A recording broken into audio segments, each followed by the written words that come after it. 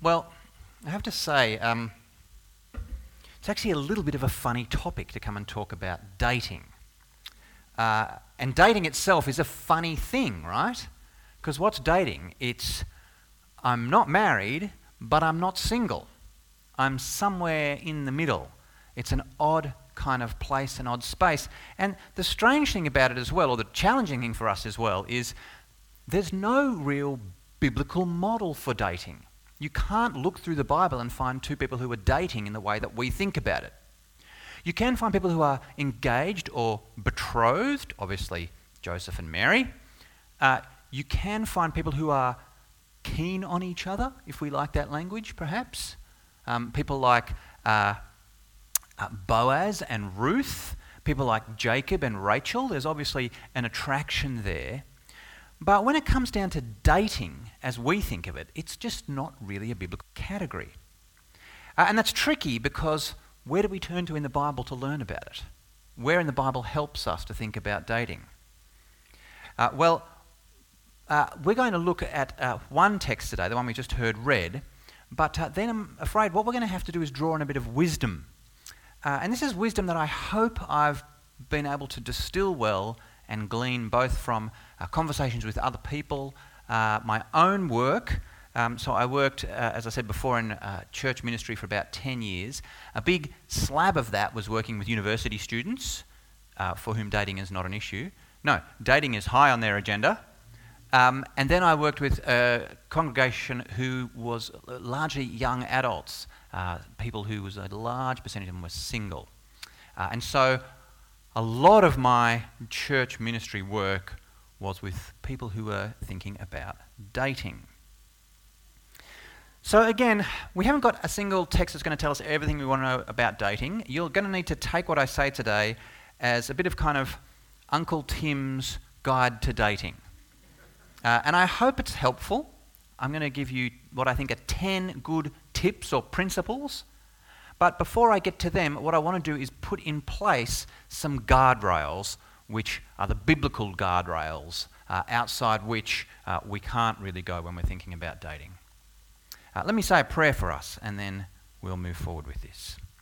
Heavenly Father, we thank you so much for the great news that whatever our relationship status with other people, we have direct access to you through the Lord Jesus Christ, who bonds us into the best and deepest and richest of relationships there is.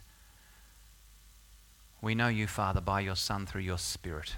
Help us to remember this relationship, even as we try to negotiate all the rest with faithfulness and wisdom.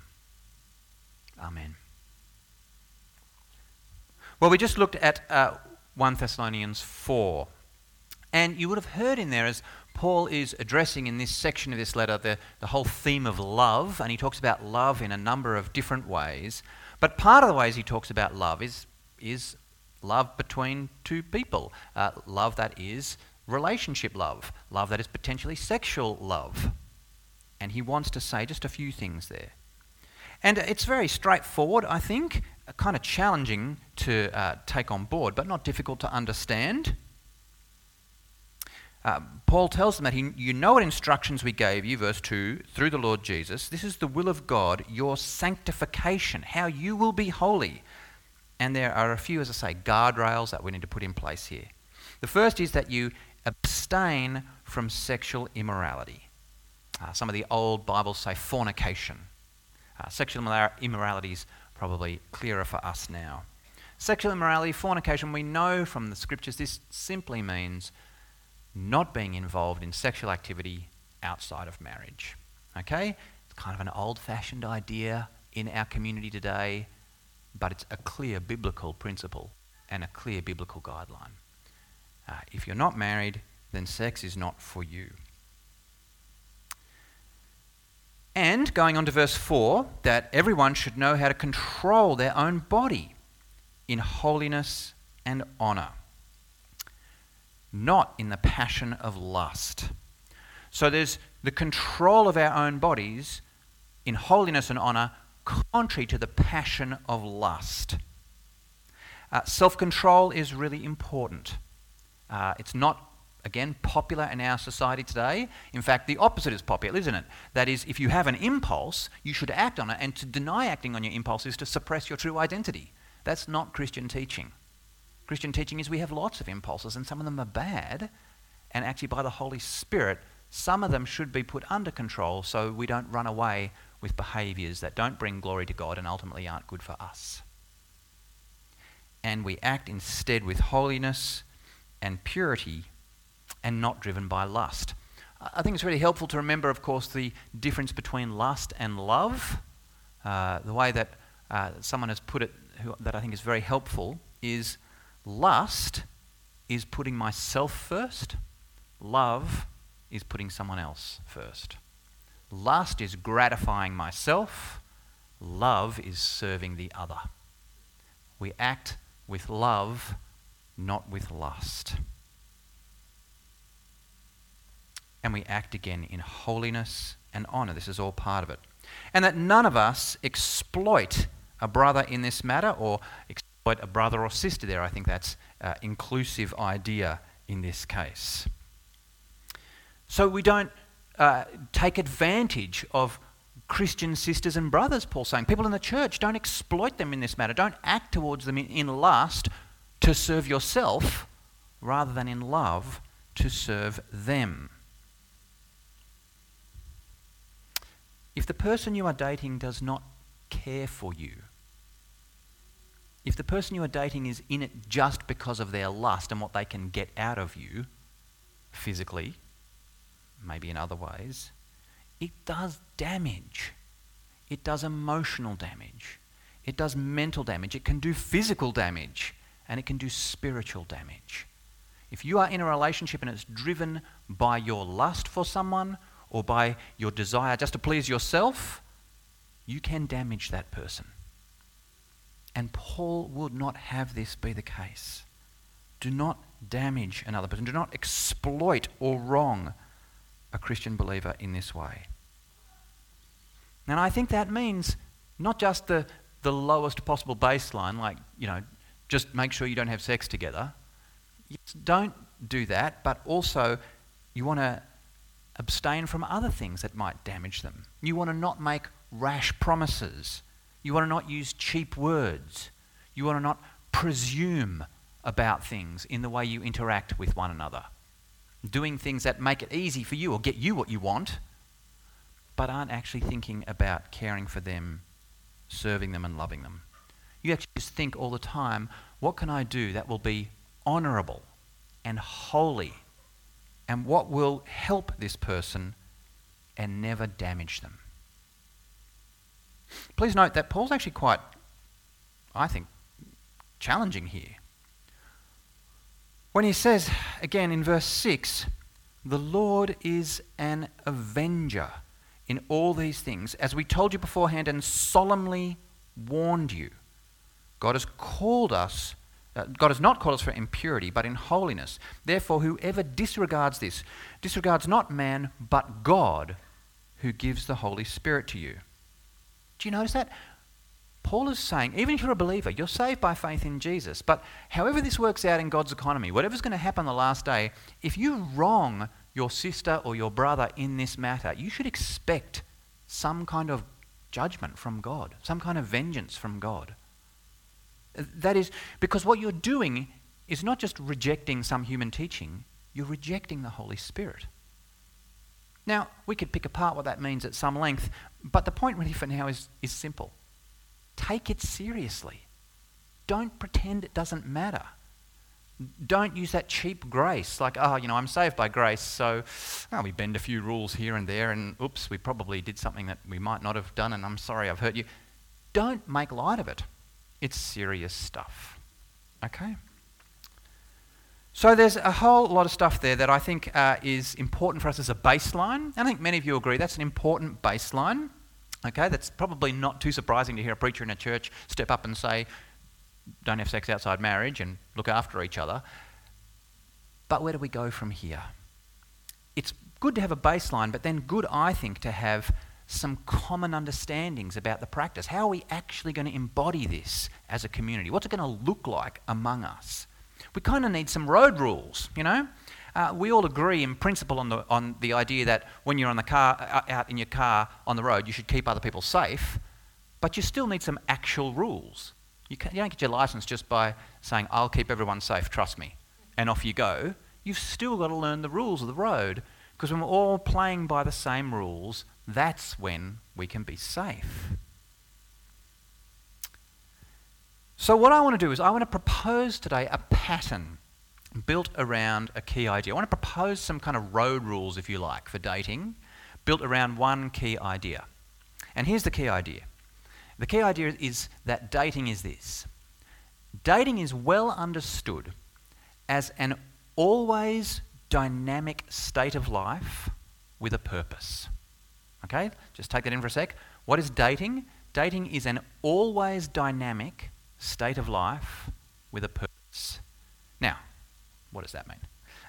Always dynamic means it's never settled. It's a dynamic relationship. It's not like, yeah, we're just dating. How long have you been dating for? Oh, ages. And how long are you going to keep dating? Oh, who knows, however. We're just in the groove. We're just dating. This is just the state of life we're in. We're just ongoingly dating. No kind of end to this in sight. No, that's not dating. Dating is always dynamic. It's not settled, it's not static, it's not just a place where you find yourself and you just stay there. And it has a purpose. What's its purpose? Its purpose is to determine if we'll get married. That's the purpose. We're here to determine if we'll get married. So it's dynamic, not static. More static relationships are like marriage. We're married. How long are you married? This long. How long do you plan to stay married? Next few weeks? No. Till death do us part. This is our set way of being. For some people, that's singleness too. Some people have said, I'm single and I want to stay single. I like being single. I can serve the Lord as a single person and that's my set way of life. But dating's not like that. We're dating for now, but this is not how we're going to stay.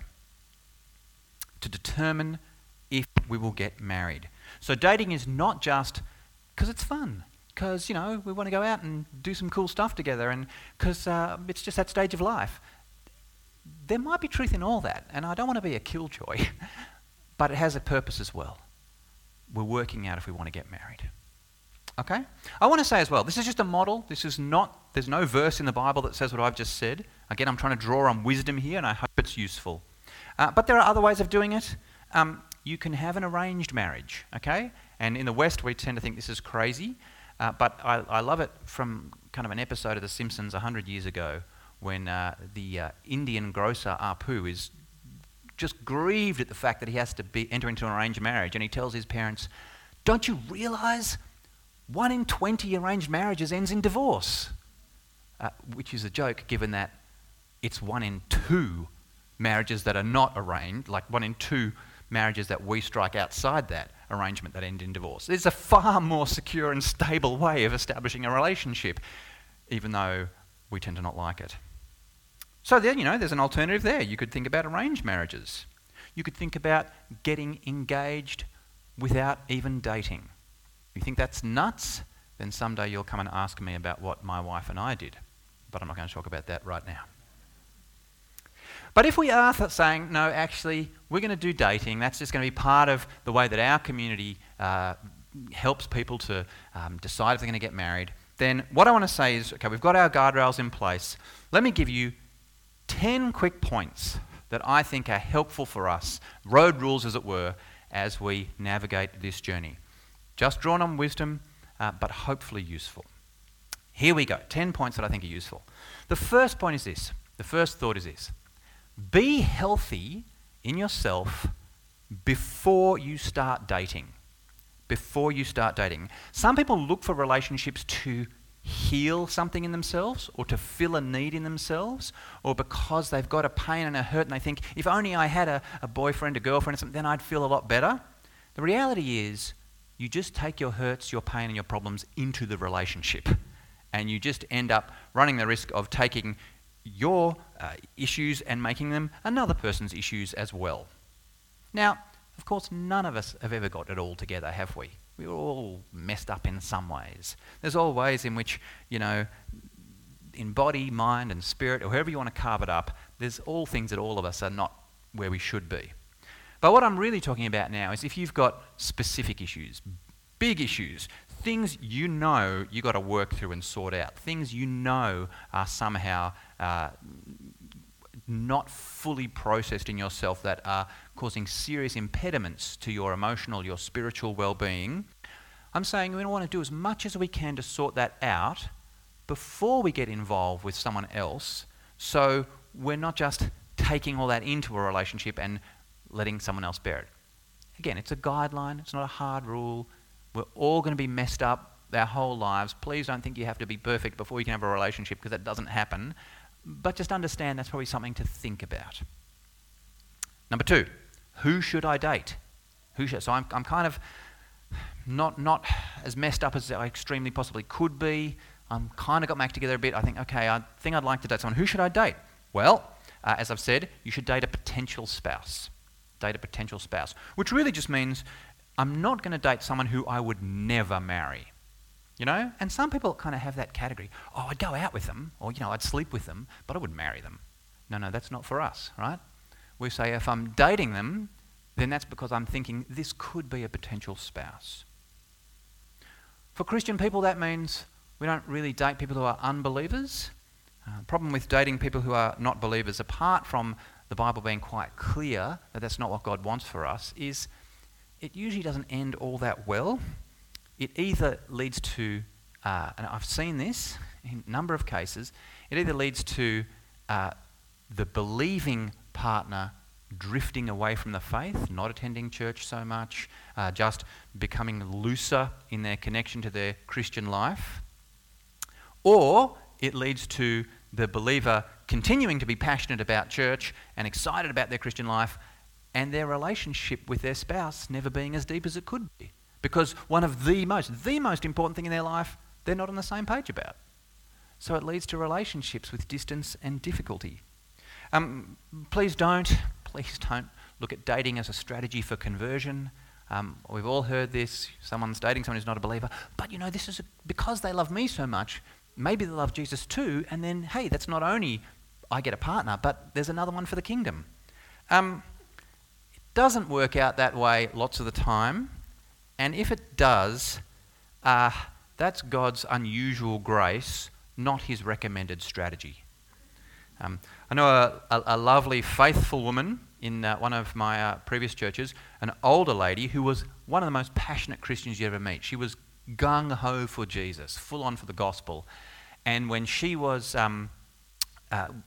much younger, she got married, and she married a guy who was not a believer, but over time he had become a believer. And now he too was a passionate Christian. So you'd look at her and say, well, you're a passionate Christian, he's a passionate Christian, it kind of worked out. And you'd say that to her. Well, didn't it work out? And she goes, it was stupid and I was wrong and don't ever do it. And she said that with her husband right there. Right? I should never have married him, ever. But God was gracious. So God can do good things in that situation. But even people who've been there and seen it and have been more and more passionate for Jesus realise this was a foolish thing that God was very kind to bless. It's not a good strategy. So who should I date? A potential spouse. That means also we should look for substance, not packaging. Look for substance, not packaging. Of course, enjoy the romance. Of course, someone who knows how to turn up at your doorstep and appear with a bunch of roses or a box of chocolates or whatever it is. You can have all that stuff, right? But you've got to get beyond the infatuation as well. You've got to say that's nice and that's fun and that gives me a flutter in my tummy, but there's got to be more than that. There's got to be substance. You've got to ask questions about character, conviction, commitment, priorities. What would be the deal breakers with this person? All that sort of stuff. And in all this, I want to say as well, you've got to reject the myth of the perfect match. So who am I looking for to marry? I'm not looking for my perfect partner. I'm not looking to step onto a Hollywood set and find the one. And for us to go, oh, we're perfect in every way. Why? Because there is no such person. A really good relationship is about two imperfect people loving each other well. Two broken people loving each other well. Remember this when you're in the dating scene as well. You only have sinners to choose from. You only have sinners to choose from. Okay? And that's good to know, because if you're ever going to be married, you're only ever possibly going to be married to a sinner. And it might be true for them as well. So, number 3. Avoid ambiguity when starting out. I put this in because I've seen this a bit. I don't know if it happens anymore, but I've heard particularly from women that they find this very unhelpful. Avoid ambiguity when starting out, including lots of flirting. Basically, if you think you're interested in someone and you'd like to ask them out on a date, ask them out on a date. Don't do this kind of coincidentally. It turned out that we're at the same place at the same time, and I just might find myself sitting next to you, and then the other one goes away. Well, that was weird because I kind of like him, but was that something or was that not something? Well, what it is a kind of lack of courage, right? It's a lack of courage. It's saying I want to kind of ease my way into their life and into their favour without actually saying, hey, feel like going out on a date? I'd love to buy you dinner sometime. Be straightforward. It's okay, of course, to get to know people in groups and to meet people in circumstances. And it's okay if you genuinely do end up sitting next to each other at a table unplanned. But don't engineer a relationship on these kind of false chance encounters. Be straightforward. I think everyone appreciates that. No one is looking for more grey areas, okay? No one's after that. Okay, number 4. What do we do when we're dating? What is dating about? Well, it means dating is you go to nice restaurants, you watch movies, you go for sunset walks along the beach. You can do all of them, of course. They're great things to do. But what you're doing when you're dating is you're actually, at the appropriate pace and the appropriate way, working out if you want to get married. That's what we're doing when we're dating. That doesn't mean day 1, first date. Okay, how many kids do you want? And what suburb do you want to live in? And, it's not like that. It's not this intense interrogation from the minute you meet. But somewhere, these are the questions you're asking. Is this a person I want to spend my life with? And at some point, you actually need to have those open conversations, I think. This is what I'm thinking. This is what I'm interested in. How about you? The purpose of the relationship is to work out if you get married. So make that an active goal. Again, you don't need to kill the romance for this. You can still enjoy the sunsets on the beach and the nice restaurants and whatever it is. But that's got to be part of the conversation at some point. Okay, number 5. When dating, don't act married because you're not married. Okay? You're not married, so when dating, don't act like you're married. What does that mean? Well, we've talked about don't sleep with each other, okay, but also don't cohabit. Don't share a house. Don't go on holidays together. Don't buy white goods together. Make major purchases. These are things actually that bind people. These are things that are the kind of things that married people buy fridges, right? Not people who are dating. Don't act like that, because the more you act like that, the more you're kind of creating this pseudo bond marriagey thing that's not really but kind of is in some ways. It's unhelpful. It's unhelpful. Okay? Don't act married if you're not married. So you need to set some boundaries. Okay? You need to set some boundaries. You need to set some spiritual boundaries, some emotional boundaries. You need to set some physical boundaries. You will, of course, want to have sex. Let's just be open about that. You will, if you're dating someone and you do not want to have sex with them, you've probably decided that they're not the person you want to marry. Okay? You've probably worked that out. So you can own that, right? If I'm dating someone, of course I'm sexually attracted to them. Of course I want to have sex with them, which means I'm going to need some boundaries in place because I don't want to act married if I'm not married. And again, this is one of those things that if you do act married when you're not married, either in sleeping together or buying the fridge or going on the holiday to the Gold Coast or whatever it is, if you don't get married, the pulling apart of that relationship hurts a lot more than if you hadn't done those things. Okay? That's part of the honouring one another and not wronging each other in that. You're just setting yourself up for more pain if you don't get married. And you know what? if you wait on those things, you're not going to regret it. Okay? You're not going to regret on your wedding night that you didn't sleep together before your wedding night. You're going to say, I don't regret that at all. Similarly, you're not going to regret in the first few weeks of your marriage that you didn't buy a fridge before you were married. We've got years to do that. We didn't need to rush into that.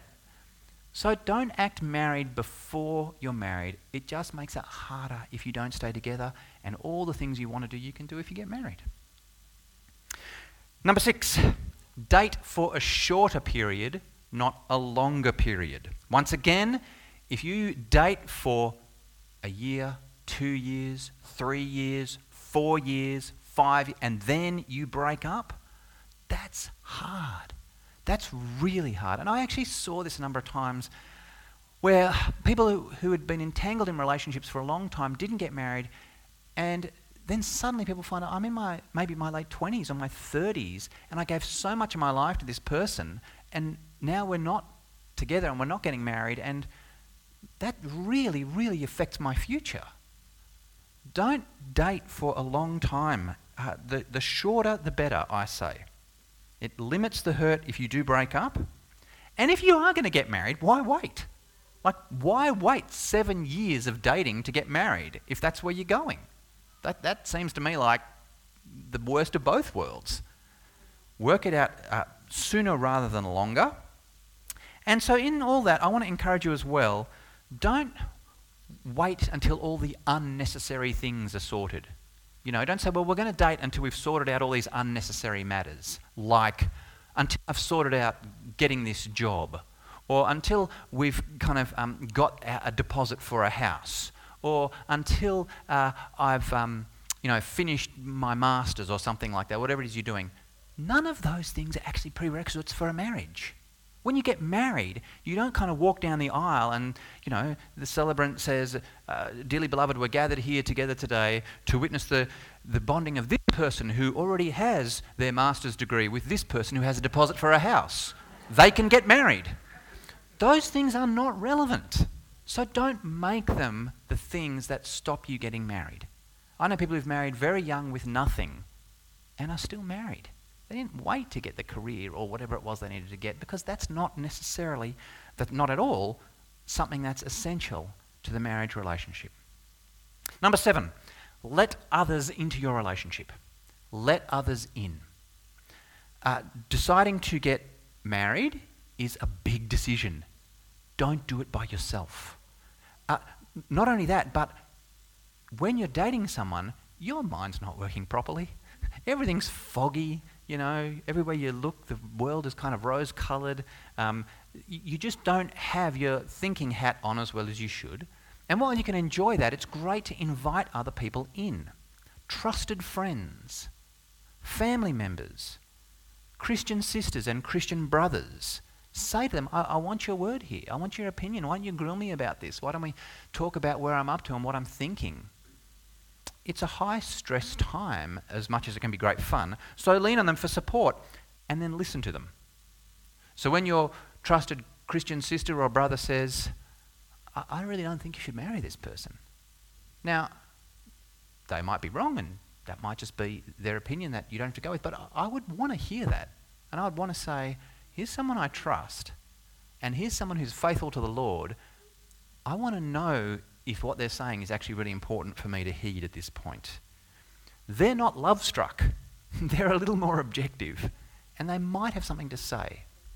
Also, just great to have support. Just great to have friends who can help you when there are the ups and downs and the tensions and the questions and the nervousness. You need someone there who's not the person you're dating, just to hang out with, catch a pizza with, relax with, know you're loved and secure, know that you have a place among God's people apart from whatever's going on over here as well. You need that support. Number 8, know that it is always okay to break up. You're not married. It's always okay to break up. Some people feel like, we've been together for like 2 years. I can't break up now. Yes, you can. You're not married. You can break up. That's the point. You are free to do that. And you need to know that it's okay to do that. You need to know if you're the person who feels like you want to break up. You need to know that if you're dating someone and you don't want to break up, that they are free to break up with you. They're not obliged to you. They haven't made vows to you. They're not married to you. And if they decide they don't want to be with you, that's okay. You have to let them not be with you. They're not married to you. Even if you're engaged, you can still break up. Even on the wedding day before you get married, if you're not sure or if you think I want out, you can still break up. I know a terrible, sad story of a young woman who knew she didn't want to get married to the guy she was engaged to. On her wedding day, she's sitting there in her wedding dress thinking, I don't want to do this, I don't want to get married. But because it was a big occasion, she went through with it, she got married, she's divorced now. What she needed to know was, you don't have to get married. You're not married. You can break up. When I was a celebrant, or a church pastor, and I used to officiate weddings, I used to say to the couple when I was counselling them before their wedding, I said, if either of you want out at any point, up to and including the wedding day, your family might hate you for this. And you might have a whole lot of headaches with venues and whatever. And I will back you. I will be there for you. And if you really, really, really need out, come to me and I will let you be out. And that was just a way of saying, you are not married yet. So we don't have to act like breaking up is divorce. It's not. You are allowed to get out.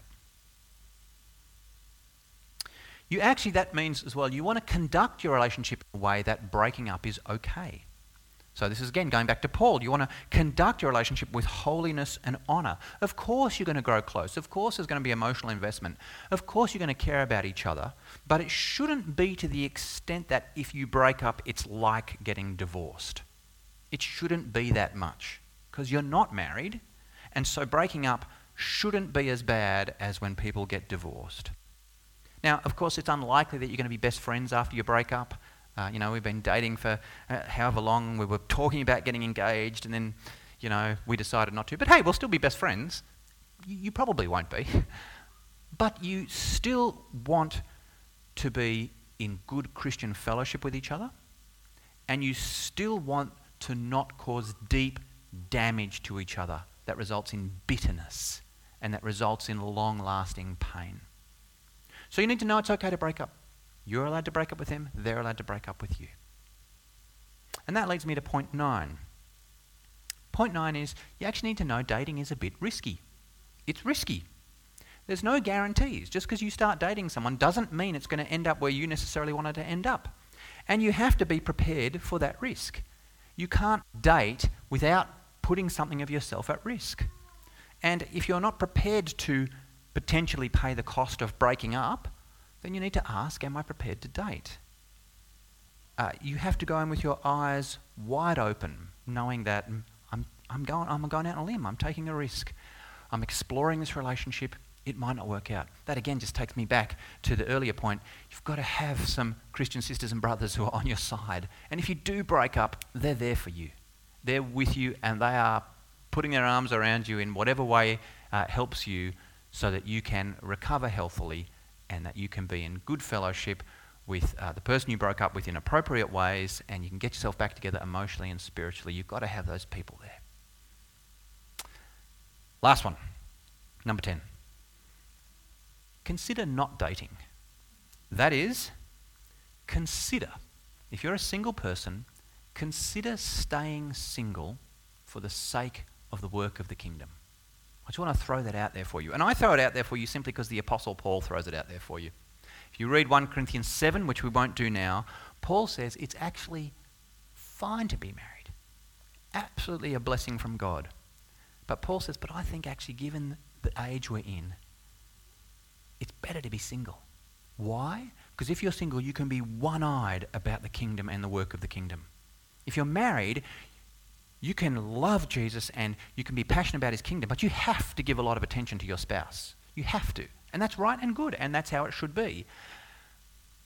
But if you're someone who's passionate about the kingdom, and if it's within yourself to have the self-control and not be overrun by a desire for a relationship, then consider saying, you know what? I might stay single for the kingdom. I mean, after all, goodness me, it's only 50, 60 years, we'll all be dead anyway. And we'll be with Jesus, and you're not going to look back and say, well, here I am with the Lord Jesus, praising him for eternity. I wish I'd been married for a bit longer on earth. all of that, good as it is, great as it is, a gift, is not going to be what we worry about in eternity. So consider it. Not saying you have to do it, and Paul says you don't have to do it. Being married's great too. But consider whether you might do that. Maybe, just as a side note there, maybe you're single and you wonder if you're going to stay single long term, but you don't want to be. Maybe you have got that kind of singleness that's not of your own choosing. Just a quick word, if that's you, to say, please know, singleness is not bad. Singleness is not wrong. Jesus was single. The Apostle Paul was single. Singleness is by no means any kind of second-tier existence in the Christian understanding. And remember this as well. If you're a follower of Jesus, if you're a Christian believer, you're actually not missing out on the best relationship anyway. You've got a relationship that's better than marriage with Jesus. And you're going to be part of the real marriage. You are going to be part of that body of Christ, which is his bride, when he comes as the groom and takes us all in the real marriage. And then all the earthly marriages are just going to look like shadows of the reality anyway. I don't want to say it's not hard being involuntarily single. Of course it is. Loneliness is painful. Loneliness is very painful. But please just remember, you do have the best relationship of all with Jesus. So, let me quickly recap. We're going to always be working with holiness and honour, and we're going to be looking after our sisters and brothers and caring for them. We're not going to wrong anyone. Our 10 points are: we're going to be healthy in ourselves as much as we reasonably can before we start dating. We're going to date a potential spouse. We're going to avoid ambiguity when we're starting out. We're going to use our dating time to consider whether or not we want to get married. When we're dating, we're not going to act married because we're not. We're going to date for shorter periods, not longer periods. We're going to let other people into the relationship. We're going to know that it's okay to break up, and we're going to know it's risky. And we might even consider not dating at all. 10 tips for dating. And now I just want to throw in 2 bonus ones. The bonus is, if this is not you, if you're married or if you've decided I want to be single for my life, then you think, well, this was a waste of my morning. Please think about those who are in that situation. Please think about how will you love and support your Christian sisters and Christian brothers who are dating or who want to be dating or who want to look towards marriage. How can you love them? How can you care for them? How can you be that person on the sidelines who says, I am there for you. I know it's tough. I know it can be embarrassing and awkward. I've got your back. And if you ever need me to show you my love and support and care, I'm there. It can be an up and down time emotionally. Loneliness and longing can be very difficult. And all of us, whatever status we're in terms of our relationships, can be there for others. So let's think about that. And even hopefully what I've said today, if you are married or if you're committed to being single long term, hopefully you've maybe thought through some things about, okay, this is not me, but this might be others around me. And now I have just a few thoughts about how I could love them better. That would be a great thing. And the very last thing is this. If you have made some mistakes while dating, if you look back on the history of girlfriends and boyfriends you've had and relationships you've had and you think, I've made some mistakes. I've been foolish. I've been unwise. I've been sinful. Done stuff I shouldn't have done. I've not followed Uncle Tim's top 10 tips very well, actually, when I reflect on it. And if that puts inside you regret and hurt and sadness and brokenness and a bit of feeling of not worthiness in who you are now or in what relationship you might have in the future, you need to remember something very important. The Lord Jesus knows, and he loves you, and he died for you. And all of that stuff is dealt with. We took the bread and wine today. That was his body and his blood because he died for your sins, even your sins of dating, even your sins of relational damage. Now, there might be stuff you need to go and sort out. There might be ways you need to make reconciliation with another person. There might be healing in human relationships that still need to happen. But know this, Jesus was actually and always is that brother on the sideline who's there and saying, no matter how bad this went, no matter how much you got hurt, and no matter how much you stuffed it, I am the one who will always love you. And I paid whatever price there was to pay for your sin, and you always have my embrace. I've got you in this like I've got you in everything. No matter how it's gone in the past, I'm always your Lord and Saviour, your friend, your brother, and you can come to me with all of it and know there's healing and hope and forgiveness and new life, and we'll be together forever.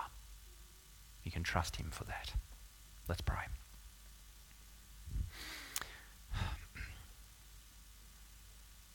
Our Father, relationships can be difficult, and though sometimes we laugh at the idea of things like arranged marriages, in some ways part of us knows that would be a lot easier too. Lord, help us to be women and men, sisters and brothers who do our romantic relationships well, who do them with holiness and honour, and who conduct ourselves in ways that bring glory to you, not in ways that bring hurt and pain and damage to others. Thank you, Heavenly Father, that when we fail, when we've messed it up, when we have gone for our own lusts, our own desires, our own wants more than serving others, when we've hurt others, when we've gone against your will,